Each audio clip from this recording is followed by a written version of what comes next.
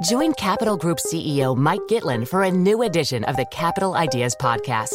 In unscripted conversations with investment professionals, you'll hear real stories about successes and lessons learned, informed by decades of investment experience. It's your look inside one of the world's largest asset managers. New episodes are available monthly. Subscribe wherever you get your podcasts. Invest 30 minutes in an episode today. Published by American Funds Distributors, Inc. Boris Johnson's future hangs in the balance after further revelations about lockdown-busting parties in Downing Street led the Prime Minister to say sorry for his behaviour. Mr. Speaker, I want to apologise. I know that millions of people across this country have made extraordinary sacrifices over the last 18 months. I know the anguish that they have been through, unable to mourn their relatives, unable to live their lives as they want, or to do the things they love. Welcome to Payne's Politics, your essential insider guide to what's happening in British politics from the Financial Times, with me, Sebastian Payne. This week, we'll be devoting the whole episode to the Partygate row, which has really blown up in Westminster. After the Prime Minister revealed he personally attended a party, calls for his resignation grew in and outside of the Tory party. So can Boris Johnson survive? Does his fate lie in the hands of a senior civil servant? Will Rishi Sunak walk out of the cabinet? And where does the story go next? We'll be unpacking all the news and drama with a top lineup of guests: our political editor George Parker, chief political commentator Robert Shrimsley, and special guest Hannah White, deputy director of the Institute for Government think tank. Thank you all for joining.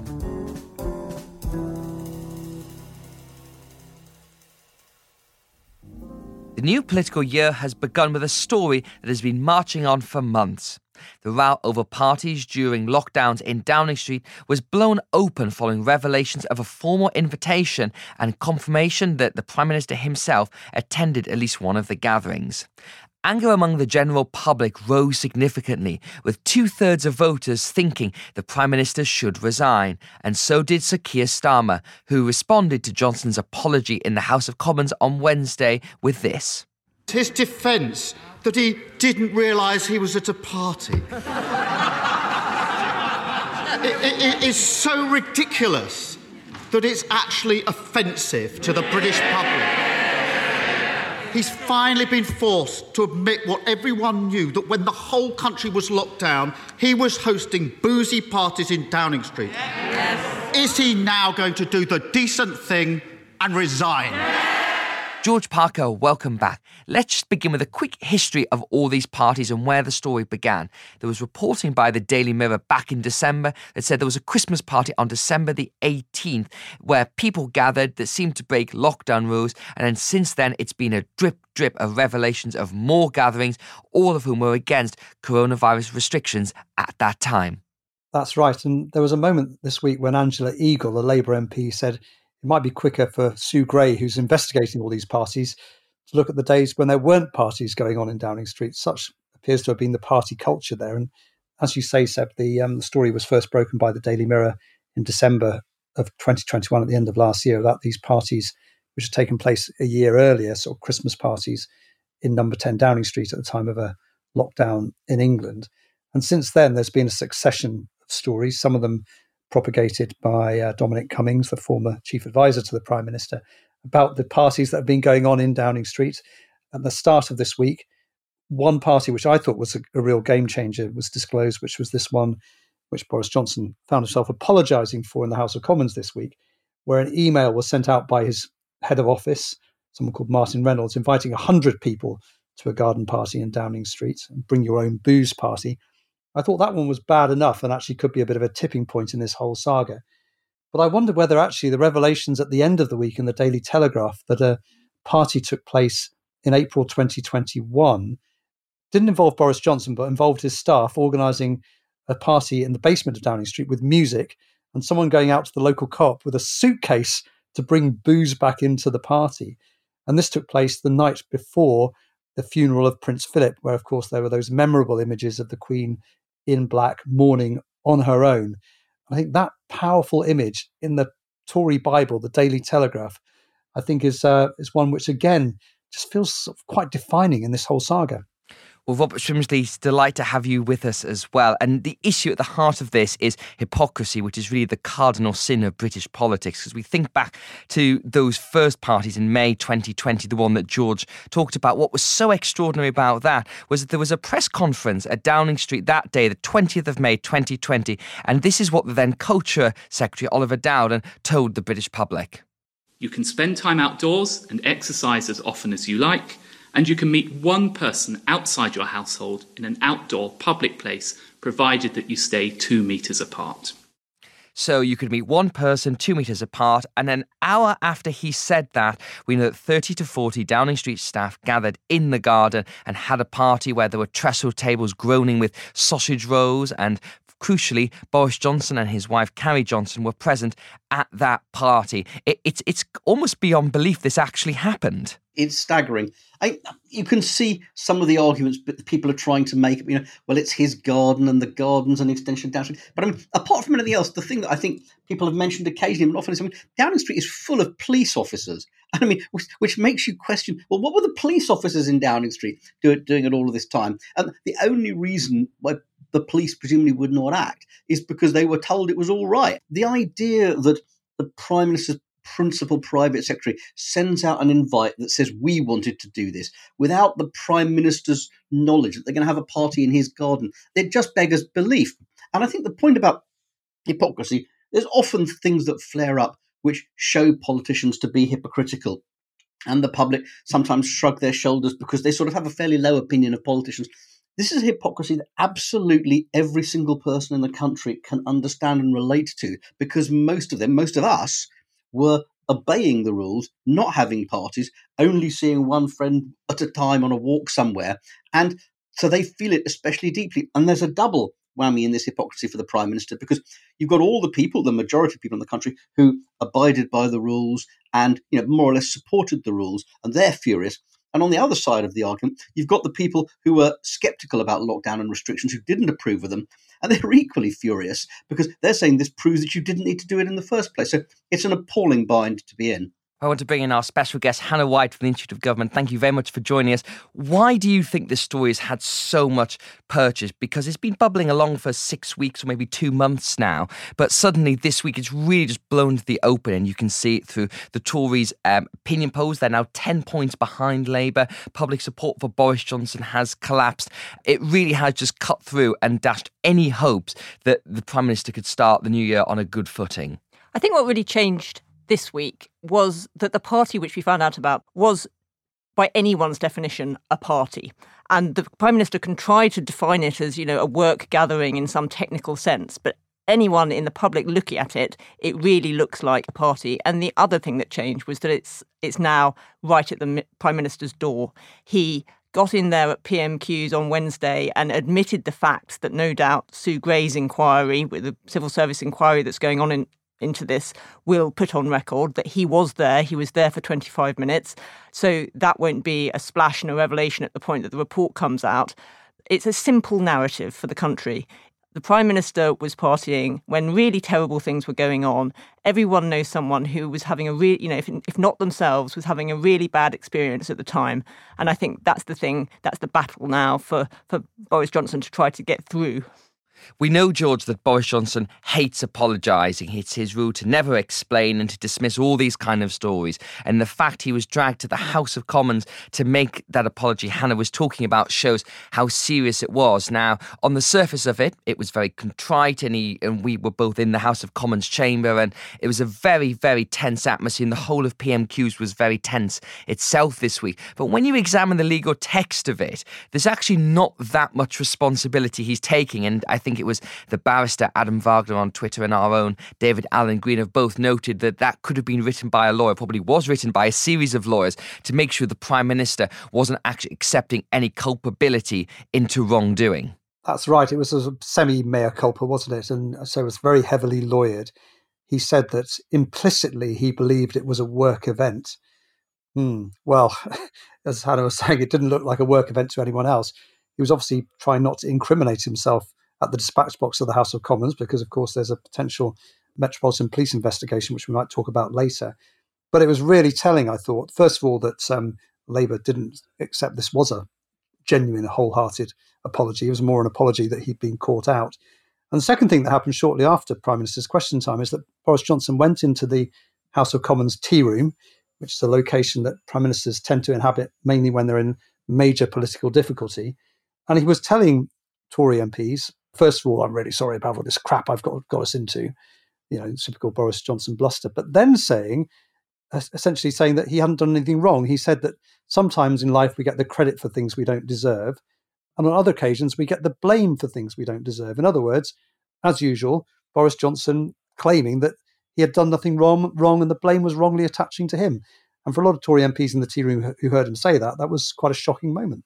I think possibly not the wisest of things to say, given the events that followed after that. Now, Hannah, I want to look at what's the formal investigation side of this. So when the revelations of parties first came out in December, and it was following the leaked footage of Allegra Stratton, who was then Boris Johnson's press secretary, and she was seen joking in a mock press conference about cheese and wine parties, and she had to resign. And the Prime Minister announced that the Cabinet Secretary, Simon Case, would be investigating this gathering, reports of other gatherings, including one at the Department for Education, I believe.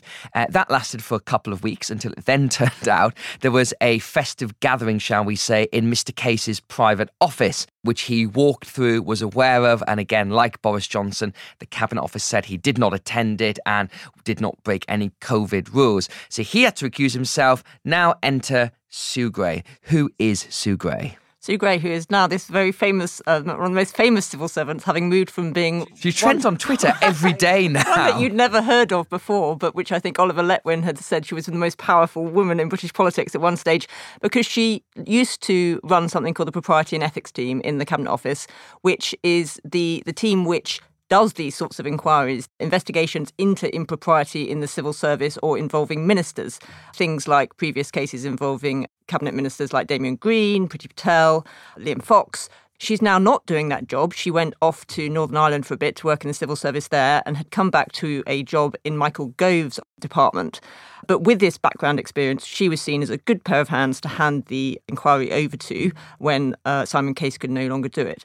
But what's really happened since that point is that what was a fairly run-of-the-mill inquiry into the actions of civil servants designed to get all the facts on record so that the Prime Minister could decide what to do and whether any disciplinary action was required, has evolved into something which is actually involving not just ministers, but the Prime Minister himself. And Sue Gray is still there being asked to conduct this inquiry into her boss's boss. Now, Sue Gray herself doesn't actually take action on the ministerial code. She's just assembling the facts about what happened. But if there is enough evidence of that, then it will get kicked to our old friend Lord Christopher Geidt, who investigated the Prime Minister's flat refurbishment, and he's the arbiter of independent ministerial standards. How far is she going to go in terms of saying, do you think, lockdown rules were broken? Because if she said, for example, this party happened, it was a party. The Prime Minister was there. This party broke lockdown rules. In some sects, that could be seen as pretty damning. It could, and I think it's really amusing. There's been the government spin machine is in overdrive already, and there were reports in the Times this morning that her inquiry is going to completely exonerate the Prime Minister, even though I understand that she's still interviewing people and she certainly hasn't written her conclusions yet. So there's a big case of wishful thinking there, I think. But what she puts and how she phrases her judgments will be crucial. And she is actually tasked in her terms of reference to look at what the rules were in place at the time. So inevitably, she's going to, and I imagine she'll be taking legal advice, but she's going to be setting out what the rules were, what the facts are about what happened.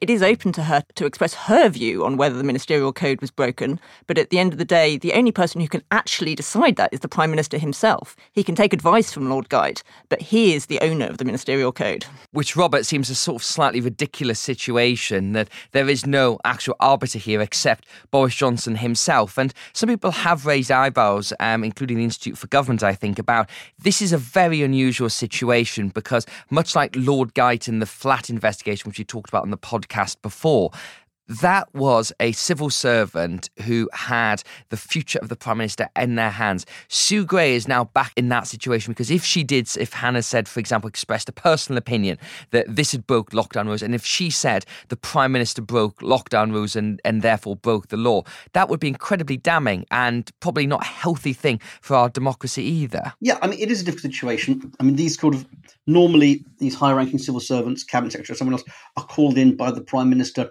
to adjudicate on one of their close colleagues, a cabinet minister or such like. Boris Johnson has yet again broken new ground. I have to say I'm a little bit less hung up about this kind of thing because I think fundamentally a Prime Minister lives or dies by their ability to command a majority in Parliament and more specifically, normally, their ability to command the support of their own parliamentary party. And so you can do these things. Sue Gray's report will come out and people will pick over it and the Prime Minister's loyalists will pretty much whatever it says say, see, she's ticked him off, but it's not fatal. We can get past this. We can move on. We can let lots of blood in Downing Street and he can move on together. And his opponents will pick over it and say the exact opposite. But in the end, it's not going to be a legalistic decision that determines his future. It's going to be the fundamental smell of this and how it feels to his own MPs when they start hearing from the public. That's what's going to decide Boris Johnson's fate in the end. Nothing else is going to. It's going to be whether the Conservative MPs feel that he's done for and that he has become a drag on their prospects and their party. They're going to look at this. They're going to look at the reaction and they're going to make a call based on it. And it's not going to be, a sentence of death handed down by a civil servant. And George, one thing that's got people on the internet very hung up is the fact that Met Police are not investigating these allegations, even though they have prosecuted various parties and individuals who broke COVID rules at that time. And the police put out a statement on Thursday evening saying that they are cooperating with the Cabinet Office, but essentially they are letting Sue Gray do her report. Once that report is done, if there is enough evidence of criminal law breaking, then they will investigate. But obviously a lot of people are not particularly happy about that. No, not at all. And it's not just sort of in the far reaches of the internet that people are fulminating about this. Ed Davey, the leader of the Liberal Democrats, is saying that Cressida Dick, the head of the Met, mustn't let Boris Johnson off the hook through a shady establishment stitch-up, which is pretty strong language. I think a lot of people will be asking exactly that. What on earth is the Metropolitan Police doing, waiting for a civil servant to conduct a review into what prima facie appears to be a potential breach of the COVID rules? When I was just going back through the press cuttings of what was going on in April 2021, which was the date of the party in the basement of Downing Street, the one with the suitcase of booze being brought into Number 10 and music playing. Well, at that time, I see newspaper cuttings saying how the police broke up a party in central London with 30 people attending, with music playing and booze being consumed. Everyone at the party was fined, and the organiser faced a fine of £10,000. Now, look, any reasonable person would think, well, hang on a sec, you're prosecuting ordinary people for having a party, yet this is going on under the noses of a huge phalanx of Metropolitan Police officers working in Downing Street who must have heard what was going on and seen what was going on and appear to have turned a blind eye to it. So I think there's a genuine question for Cressida Dick to answer. I think there's also a question about the relative intelligence gathering capabilities of Sue Gray versus the Metropolitan Police. She will be very conscious that there's a possibility of an inquiry, presumably, and so she will want to make sure that her report is as comprehensive as possible because she doesn't want to get into the same situation that there was with Lord Geidt, where he suddenly discovered with the Electoral Commission had managed to access WhatsApp messages from Boris Johnson, which he had not had access to, that the internal process had been proven to be inadequate in relation to an external process that had more powers. Sue Gray will be very conscious of that, I think, and conscious that if the Metropolitan Police were to investigate, they might find things out that she hadn't found, and that would discredit her. I do think that a lot of people in this are allowing themselves to be walked down a path that Boris Johnson's supporters want them to be walked down, which is waiting for an inquiry, listening for the legalistic judgments on this, let the facts emerge. The point is, it's not about this. It's about the fundamental culture that existed within Downing Street, which the Prime Minister was both party to and permitted to happen. And in the end, you can have these reports, but it's not fundamentally about precise judgments of who knew what and when. It's about what the public sees as the culture of hypocrisy within Downing Street. And I think the more we allow ourselves to be led down the narrative of let's wait for Sue Gray and let's see what she says, the more you're actually playing into the Downing Street defence strategy. Well, indeed, and I've just got this image where we spend the whole of this year from one inquiry into another inquiry, and you get so far down the rabbit hole, anyone's actually forgotten this fundamental point. And I think when Sue Gray's report does land, it is going to cover the culture, but also individuals too. Now, let's look at the political fallout from this, because following Boris Johnson's apology, it's been quite huge. And it really began, and the most prominent figure within the Tory party calling him to go was Douglas Ross, who leads the party in Scotland. And he'd said before the Prime Minister's statement on Wednesday that if he had attended the party and broken rules, he'd have to go. And then on Wednesday, he came out and said just that. Crucially for me, he said in hindsight, if he had his time again, he would have done things differently, and that to me is an acceptance from the Prime Minister that he did wrong, and therefore, to be consistent with what I've said before, I don't believe his position as Prime Minister and leader of the Conservative Party is tenable, and he does need to resign. Now, that did not go down well with Boris Johnson's supporters, as you can imagine. One of them, Jacob Rees-Mogg, who is the leader of the Commons, took to Newsnight to in turn attack Douglas Ross.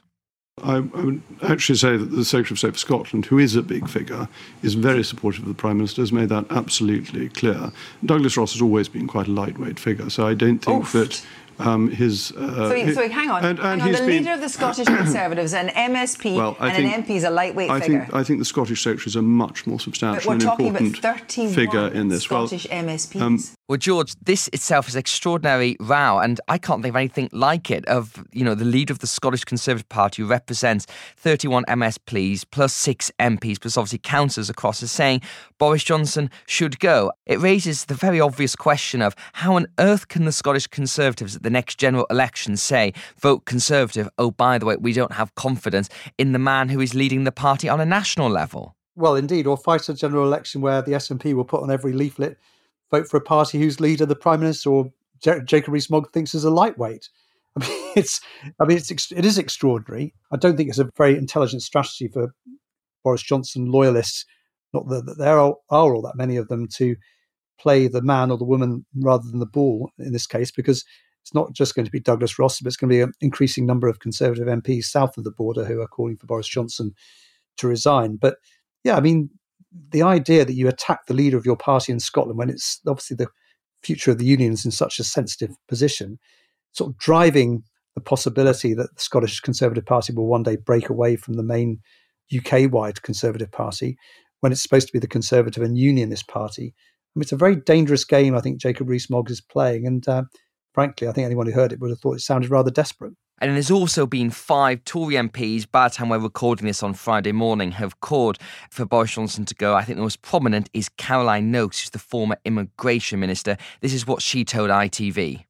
Now, regretfully, he looks like a liability, and I think he either goes now or he goes in 3 years' time at a general election. And it's up to the party to decide which way round that's going to be. I know my thoughts are is that he's damaging us now. Well, Robert, it's still quite a small number of Tory MPs. And of course, this leads us to the great question of the letters of no confidence. So to have a leadership challenge to a Tory party leader, 15% of the parliamentary party has to write letters to Sir Graham Brady, who's a grandee who runs this thing called the 1922 Committee, a sort of trade union for Tory MPs. And we spend our weeks trying to figure out how many of these letters are in. And to be honest, nobody except Sir Graham knows. And he keeps his counsel very close here. But we know that 5 MPs have said he should go. Others have put letters in, so I think it's fair to say there's probably at least a dozen. It could be a lot more, but it's probably not less than that. Where do you see the mood of the Conservative Parliamentary Party at the moment? There were these revelations in the Telegraph which might have shifted the dial a bit. My sense was, by Thursday night, that the momentum for an immediate assault on Boris Johnson had slowed, and that actually people were going to wait till Sue Gray's report. They were going to see how this played out over the next few days, next couple of weeks. They don't have an appetite to bring him down just yet, and they're also not sure, more importantly, who they'd get if they did and whether they'd be any better. One of the problems with bringing him down is that there isn't a clear favourite to succeed. There are names that are sort of higher up the pecking order, but no one can be guaranteed who's going to take over, and they won't be sure that they'd get their candidate and that they'd be better at holding this rather broad electoral coalition that Boris Johnson's managed to have together. So there's a lot of reasons for Tory MPs to opt for inertia, say, let's just wait and see. Let's see how the local elections turn out. The Conservatives are well used to sacrificing hundreds of councillors in local elections and then coming back and a general. Let's see if we can get over this bump and see if the Parliament will forgive him in a few weeks. The deepest rooted instinct of the Conservative MPs is we've got a bit of time. Let's see how this plays out. So I think it's going to take a bit more to give them to create the momentum to push him out faster than that. But fundamentally, Boris Johnson has been going down in the opinion polls since June very, very steadily. Regardless of these current rows, he's been falling in popularity. He has become, or is very close to becoming, a serious drag on his own party's prospects. And that's the thing that in the end is going to make Conservative MPs act or not act. If they become convinced he's going to cost them the election, he's going to cost them their seat, then they will move. But I think they feel they've got a bit of time to make that decision, and they don't want to be rushed into it. Well, Hannah, one of the things that I think is sort of saving Boris Johnson at the moment is there is no obvious alternative. And there's actually not a huge amount of appetite for a leadership contest now, because the whole thing would take about 6 weeks at best once you do the parliamentary round and it goes out to the general public. Getting those letters is quite a high bar, but I think once you get to that vote, I think the Prime Minister is in quite a lot of trouble because his popularity rests so much on his national standing and on the fact it all seems to be liked a lot by the general public. And once that's gone, Conservative MPs will fall away quite quickly. But it would just be a very messy situation that obviously itself just looks like the whole government's in turmoil. Certainly, I agree that with the numbers where they are, we're not looking at the immediate prospect of a challenge. Even once the technical 53 letters are received, there's then a vote of confidence. And, Theresa May won hers, and the rule then is that you can't have another pop at the Prime Minister for a year after that. So there will be a sense that, if you want to take a hit at the Prime Minister, then you'd better not miss. I do think, though, it's not necessarily the case that if there isn't an obvious alternative candidate, that's a reason not to go for it.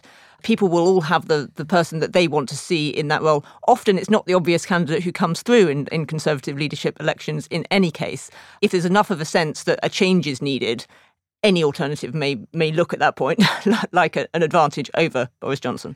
Now, the other avenue, George, that could prove problematic is the cabinet, because obviously we think back to the days of Margaret Thatcher and also Theresa May as well, because that's what ultimately did for her was when cabinet ministers came to her and essentially said, you're done, you need to go, you haven't got a Brexit plan. And the same thing could happen with Boris Johnson. And we've been spending a lot of time watching the Chancellor, Rishi Sunak, because after PMQs on Wednesday, cabinet ministers started tweeting their support for the Prime Minister. And as Robert said, you kept using the same formulation, let's wait for Sue Gray. Rishi Sunak did not tweet until after 8 p.m. at night, which is a full 8 hours after Prime Minister's questions, and I think a good hour after he'd met with Boris Johnson himself. And Number 10 are very suspicious that he was thinking of either saying something else or potentially even resigning. What's your read on that, and how much should Boris Johnson be worried about what's going on next door to him? Well, the official line was that Rishi Sunak had a very busy diary on Wednesday. He'd managed to find an appointment in Ilfracombe in North Devon, 200 miles away, so he couldn't be seen on the front bench of the House of Commons alongside Boris Johnson. And then, as you say, so it wasn't until 8 o'clock he actually tweeted a message of not exactly support, but saying the Prime Minister had done the right thing in apologising and wait until Sue Gray's report. Look, I think Number 10 are right to be wary of what Rishi Sunak's up to. Equally, this is actually quite a dangerous moment for Rishi Sunak himself. And I'm thinking back in particular to the late 2000s when David Miliband was agitating to succeed Gordon Brown as Labour Prime Minister. He was Foreign Secretary at the time. And there were little moments of half-disguised disloyalty, a bit like Rishi Sunak's delayed tweets on Wednesday. And in the end, David Miliband didn't have the nerve to strike. And there's a danger if you let it be known that you're agitating or being a bit disloyal and then you don't do anything about it, you start to look weak and you damage yourself. And I think Rishi Sunak's wise enough to realise that's a danger. So on the Thursday, his team were very clear that he was standing behind the Prime Minister. There was no disloyalty. He wasn't thinking of resigning and triggering a sort of cabinet coup against Boris Johnson. But plainly, Rishi Sunak is unhappy with what's going on. Plainly, he wants the job. And this is all about tactics, really. The danger of resigning and trying to trigger a sort of move against the Prime Minister is that you don't have people behind you. And I think that's a problem for all of the rivals to Boris Johnson at the moment. One thing that helps Boris Johnson is there's no fully fledged campaign yet up and running for any of the potential leaders. Everything's come rather quickly. This disclosure of the party in May 2020 only happened earlier this week. Nobody seems quite ready for a change of leadership. Psychologically, they're not ready, and organisationally, they're not ready. That gives Boris Johnson a bit of breathing space. But my sense is the breathing space is closing down more and more with every disclosure that comes along. Right, well, let's wrap this up by looking at where we all think this is going to go next. So, Hannah, obviously, as we said, Sue Gray is investigating, and literally as we're recording this, the Cabinet Office have just confirmed that she is going to investigate the party in April 2021. So her inquiry's just got even bigger by the moment. That report is expected the soonest next week, but could go on longer, and I think there's a great sense from those close to Sue Gray she is not going to rush this, even though there is a political impetus from Downing Street to try and get this thing over the line as soon as possible. So that comes out. Will it be published in full? Will we see the whole thing? And do we expect Boris Johnson will then go to the House of Commons? Is there a sense of a Lord Guyton to invest in the ministerial code? How do you see that element of it going next? I think it's far from clear that the full thing will be published. There are precedents of an investigation like this and where only a summary of the report was made public. And I think if you look closely at the remarks of Cabinet ministers and people who've gone out to bat for Boris Johnson on this, they have only said the findings will be published. So I don't think we necessarily can expect to see the full thing, and particularly because it might refer to disciplinary consequences for civil servants, they may say that those are HR issues and therefore the report shouldn't be published. Yes, she could suggest that Boris Johnson should refer himself to Lord Guyt for his view on this, so that could extend things with another period of investigation. But I think there will be a really crucial moment when her report comes out, or the findings of her report come out, I should say, because that is when a lot of Conservative MPs will have to decide whether to keep sitting on the fence or not. And Robert, the best case scenario from Boris Johnson's perspective, as we wrote about in the FT on Friday, is that essentially this report comes out, the net is cast very widely, particularly with this reference to culture, to civil service management, and you can imagine there would be many senior civil servants who would get shuffled on in Downing Street, including Martin Reynolds, who sent that now infamous email about the May 2020 party. Boris Johnson has been telling his allies that he wants to do a clear out of Downing Street with a new political team, new officials, then tries to do a domestic reset and essentially announce that all the COVID rules are going, which is due to be reviewed on the 26th of January, and then focus on Michael Gove's levelling of white paper. And that at least will get him through to the local elections in May. I guess that is, from the Prime Minister's perspective, the best scenario. Is that still plausible, do you think, given the latest revelations and the mood? Yeah, I mean, that is clearly the line of defence. It reminds me of that quip that Jeremy Thorpe made when Harold Macmillan sacked half of his cabinet in so-called Night of the Long Lives. Greater love hath no man than this, that he lays down his friends for his life. Boris Johnson is going to get rid of anybody he can get rid of to save himself. As you say, the COVID restrictions will go. We've got the levelling up white paper. There's going to be an effort at activity. And I think that's the point. He's going to just try and push this, but he's going to temporise in the hope that things will turn up. And it's the only strategy available to him, and it's not a terrible one. I think the problem is that factored on top of all of those things and all of the issues themselves, you've got the rising cost of living concerns that are moving to the forefront of politics. You've got the rising energy bills. You've got the fight from his MPs who are demanding, tax cuts to help people with their energy bills move away from your net zero agenda. He is being weakened by all of this. And I think the problem is that even if his lines of defence work, and I agree with you, that's what he's going to do, and can get him past the immediate, there's nothing in the horizon that says things are going to improve. And it's the combination of those things that I think does for him in the end, which is that he's lost his credibility, he's lost his popularity, the public are angry with him, and things are going bad for them personally in terms of the economics of the country. So do I think he can push through to May? I think that is possible, yes. In fact, I think it's probably of the scenarios the more likely.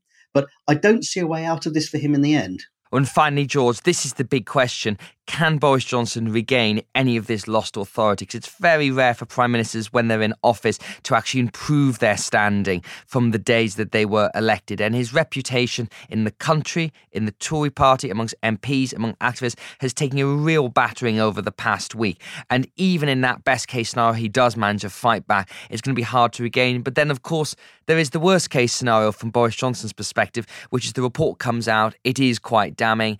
MPs and the cabinet lose confidence and they essentially ought to say to him, look, you're finished, you have to go, it's too damaging. People will have made up their own minds about what's going on in number 10. And I think the message coming back over this weekend to Tory MPs in their constituencies, both from party members and from ordinary voters, will be damning. I was watching the BBC's Question Time on Thursday and just absolutely visceral anger about what Boris Johnson has been doing. And I'm just wondering now whether Boris Johnson will be able to make it through to May. He's going to try and lie low in Downing Street for the next few days, thanks to the fact that one of his family members has had COVID. He obviously thinks he can ride out the Sue Gray report. He then thinks that maybe a bit of economic optimism followed by the move to a non-pandemic scenario will see him through. But as Robert said, ultimately, the bad news is lining up in front of him. And I think a lot of Tory MPs could move sooner rather than later. Well, I have the feeling we will probably still be discussing this come next week's podcast. But for this week, that's our wrap. George, Robert, Hanny, thank you so much for joining us. And that's it for this week's Payne's Politics. If you like the podcast, then we'd recommend subscribing. You know where to find us, all the usual channels you receive your podcast. And if you subscribe, you'll get them when they're released every Saturday morning. And we also do like positive reviews and nice ratings. Payne's Politics was presented by me, Sebastian Payne, and produced by Anna Dedder and Howie Shannon. The sound engineers are Breen Turner and Sean McGarity. Until next time, thank you for listening.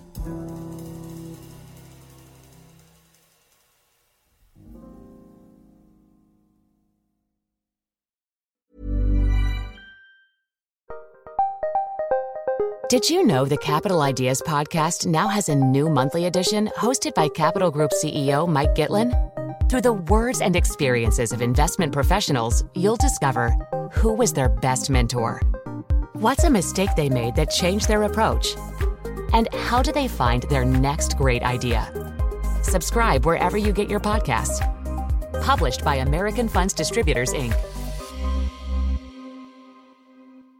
When it comes to your finances, you think you've done it all. You've saved, you've researched, and you've invested all that you can. Now it's time to take those investments to the next level by using the brand behind every great investor, Yahoo Finance. As America's #1 finance destination, Yahoo Finance has everything you need, whether you're a seasoned trader or just dipping your toes into the market. Join the millions of investors who trust Yahoo Finance to guide them on their financial journey. For comprehensive financial news and analysis, visit yahoofinance.com. The #1 financial destination, yahoofinance.com.